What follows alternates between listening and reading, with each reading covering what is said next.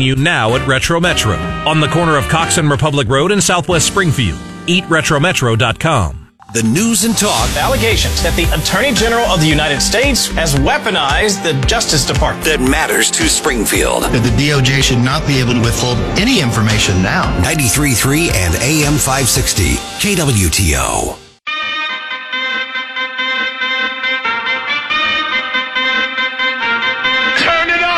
News, analysis, and opinion. It's the Elijah Haahr Show on 93.3 and AM 560 KWTO.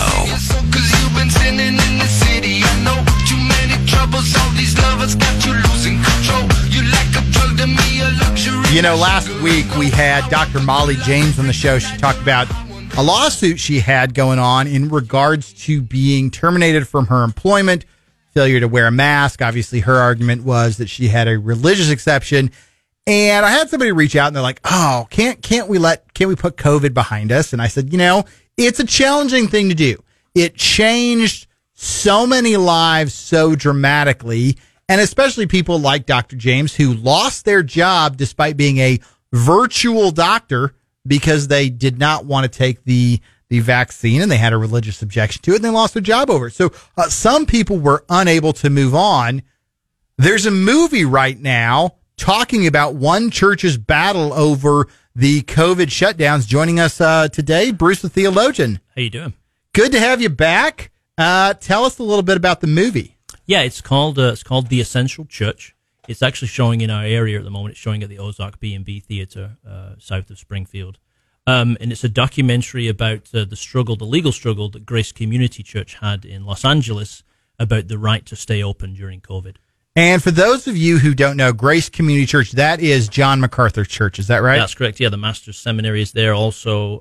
He's also the Chancellor of the Master's University, and it's also in the area. And it's the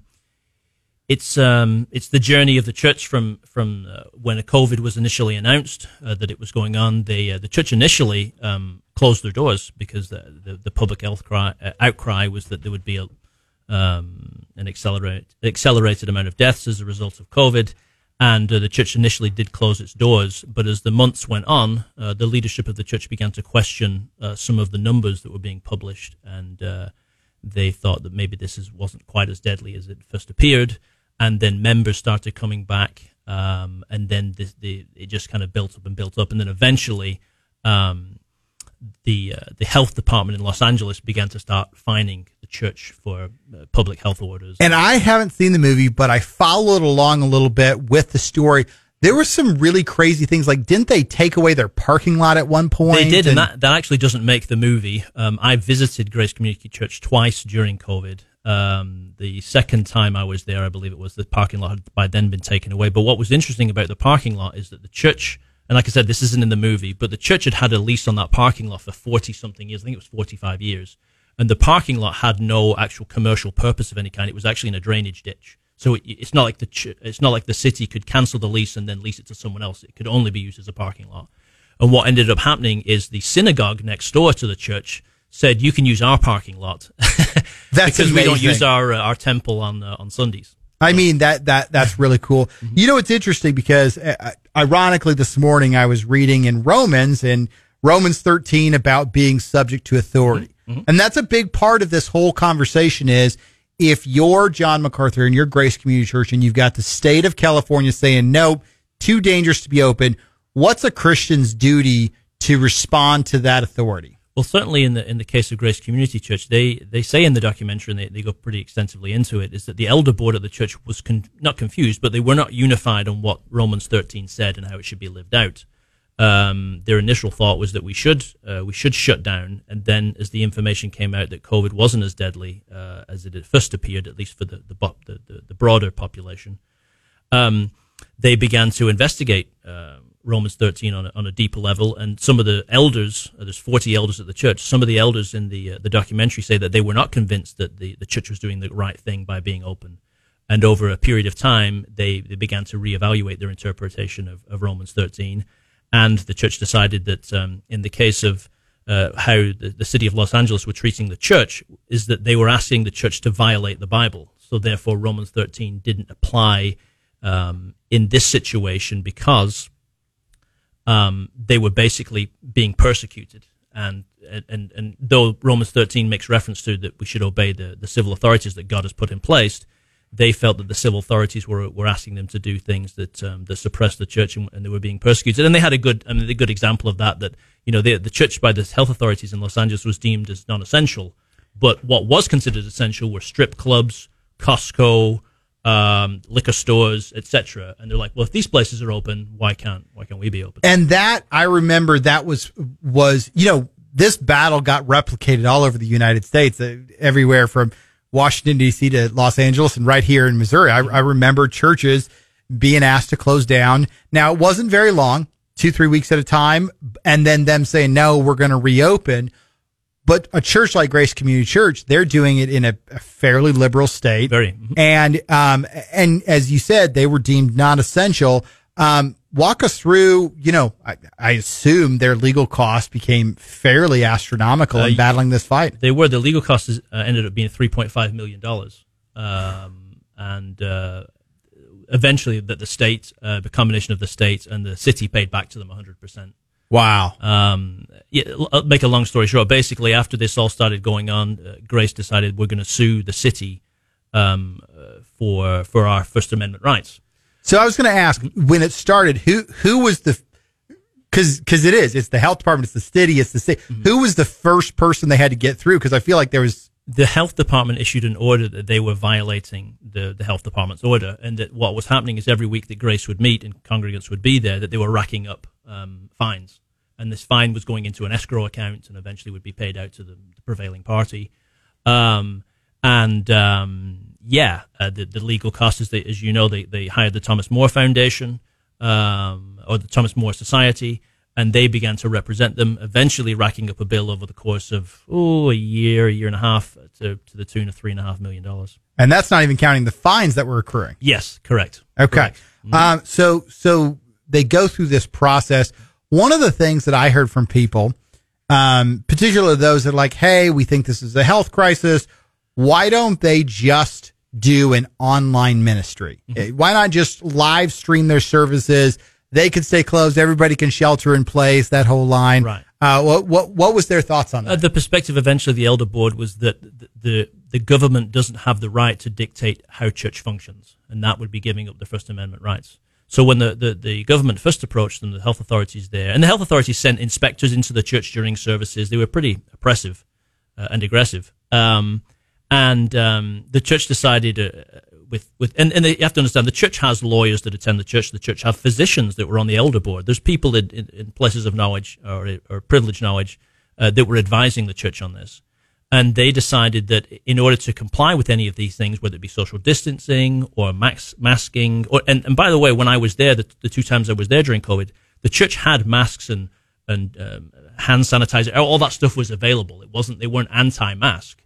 They just said, we're not going to force our congregants to mask, because if we do this is a slippery slope, because if this goes to trial, the argument that says where our First Amendment rights are being violated is diminished, because they've already started to succumb to what the state's asking them to do. So they didn't want to give an inch, because if you give an inch, then your argument that we're not going to do what the state is saying is injured. Yeah. That's what when you watched the movie, and I know you followed this in the news, but when you watched the movie, was there anything that jumped out to you like, man, I didn't know that about this fight? The details of the situation in Canada, because the movie goes into the details of how the church historically has been persecuted. In this case, it goes back to the Covenanters in Scotland in the 1600s.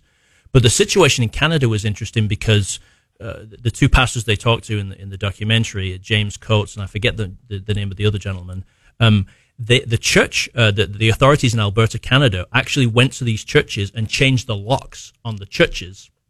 And then at James Coates' church, they put a triple barricade around the church that stopped the congregants getting inside the church. I mean, a police force. Wow. Looks like a SWAT team. It was like what is this, the Banana Republic? It was like, how is this? Yeah. So James Coates go to prison for 35 days. The other gentleman in the documentary went to prison for 21 days. And then the church, while Coates is in prison, goes underground because their building has been confiscated by the authorities in Canada. And eventually Coates is released because Coates' wife goes on Fox News and just every format she could get on, she was talking about this.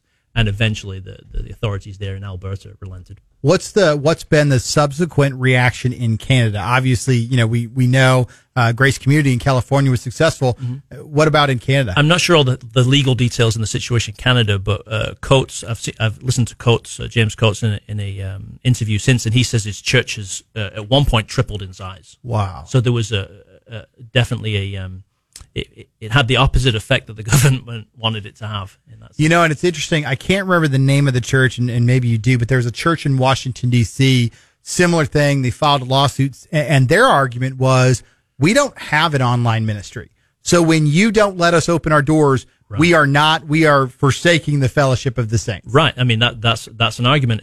In the case of MacArthur's church, they have an online stream, but they wouldn't call it an online ministry. They make it available to people that are away, but they don't make it a focus of their church. It's the church, the church there at Grace, they have 2 to 3 services on a Sunday, 7,000 or 8,000 people there. When I was there, they'd actually, because of the overflow situation, they had constructed a 1,000-seat tent in the parking lot to accommodate for the influx of people. What they called them Grace refugees, because many churches in Los Angeles had succumbed to what the government had done, but they still wanted to go to church, so they ended up at Grace.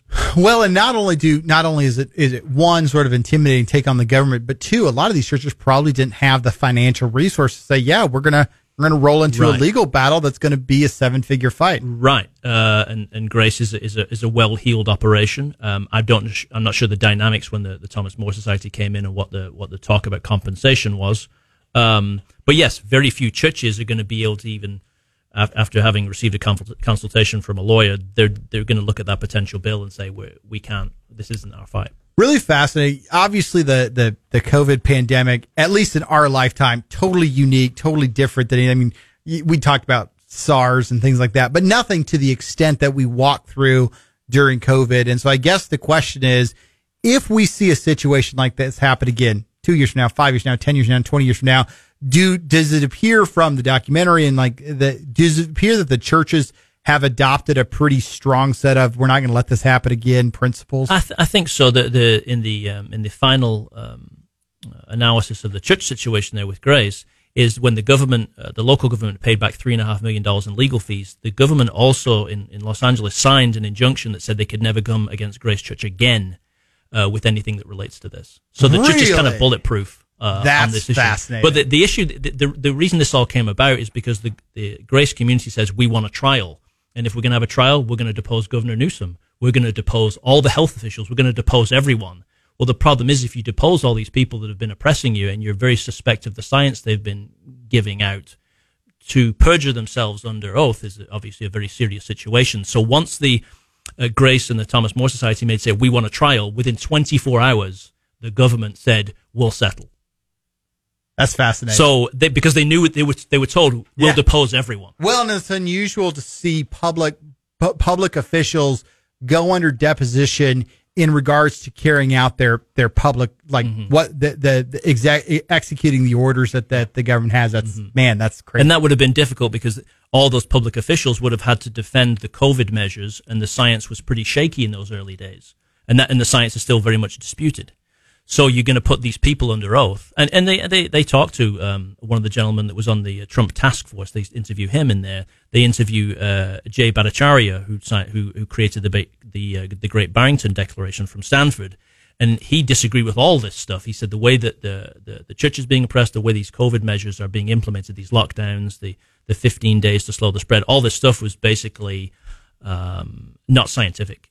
And you would have put those people, these health officials, on the stand and challenged them with the actual science, and it would have been very public. So to save face, they just said, "Hey, we'll never come at you again. Here's $3.5 million, and let's kiss and make up." Who produced or created the movie? Do you know? It's actually produced by the church. The church has no history of ever producing television programming or movies of any kind. But there's some talented people in the church, and they decided, "Hey, let's document what's going on here," and they pursued it. And then you were telling me it's at B&B Theater in Ozark, is that right? Yep. I think the initial release, it was at a couple hundred theaters, then it grew to 800 or something. The DVD comes out at the end of the month, but it is currently playing during the day at Ozark B&B Theater. And then you were saying in Los Angeles that the theaters are sold out. They were. At least for the first week, they were sold out. I listened to some information. They said, "Oh yeah, we tried to get a ticket and we couldn't get one." So it's been a roaring success. How has Hollywood not realized that Christian movies just pop off every single time? I mean, going back to like Courageous and Fireproof, those movies went gangbusters. And they weren't even the most well-done movies. No, they were made, I'm pretty sure, by a church as well, at least in the very beginning. The first couple, everybody was from the same church and just had a couple talented people, and it grew from there. So I wonder why Hollywood, now I don't want Hollywood to see Christians as pawns, but they see everybody as pawns, so why are they not seeing us as major moneymakers? Certainly after the Passion of the Christ. You would think that was sort of the point where they're like, wait, there's a group of people that want to go see these movies. Yeah, the success of the Chosen has been huge. So I wonder why that hasn't happened. And I also wonder, Mr. Theologian Bruce, I'm trying to figure out the right title for you. You do obviously have your pulse, your finger on the pulse of many churches in America, I'm certain. What are some of the biggest regrets or things that churches wished they would have done during COVID? Do a lot of churches wish they would have taken this similar approach? I think they may have regrets after they see how the church respectfully dealt with the government there. You have to understand when this first happened, the church did shut down because they saw the numbers. They consulted with the elder board that had physicians on it, and they said, we're going to err on the side of caution. MacArthur likened it to, there's a tornado coming, everyone get in the basement. Yep. So they said, we're gonna take care of our people. But as the months went on and the weeks went on and the information started to come out, they said, wait a minute, is our government persecuting us? Do they want to shut down? And it seemed very obvious that the government did want them shut down, and nothing was going to appease them until this idea of a trial came out. These depositions were being potentially happening, and that's when the government backed off. Because I think the government thought, we can suppress these folks, we can manage these people, and they didn't budge an inch. It's fascinating. All right. As we do every day, we wrap up with two questions. First, our question of the day. Question of the day today, what's your favorite accessory? I would say cell phone's a bit obvious because everyone's got one of those these days. But especially when I travel, my Chromebook, a laptop, and my Kindle, because I read my magazine material on my Kindle. So I always, wherever I am in the world, I've got my Kindle and my laptop with me. You guys are going to have to catch me up to speed. What is the magazine? I was actually going to say, wait, movies still come out on DVD? I thought they just got streamed. Streamed, right. Although I assume Netflix is probably not in a hurry to stream The Essential Church. Probably not, but it will hit a streaming format. I'm sure they've already talked about it and they're working. There's money to be made. So it's going to be on Netflix, it's going to be on Amazon. It's going to be one of those. They've actually, the producer already said that they are applying for it to be on Apple. So you can pay your $10 and buy it on the Apple Apple TV, situation. So yeah, it's going to be streaming very soon, and the DVD comes out at the end of this month. Essentialchurch.org, I believe, is the Essential Church. You can still go see it at the Ozark B&B. Yep. Mm-hmm. Very nice. Thanks so much for joining us today. We really appreciate it. Thanks for having us in. All right, we'll be right back. We will wrap up the show. We'll preview a little bit of the rest of the week. Stick around.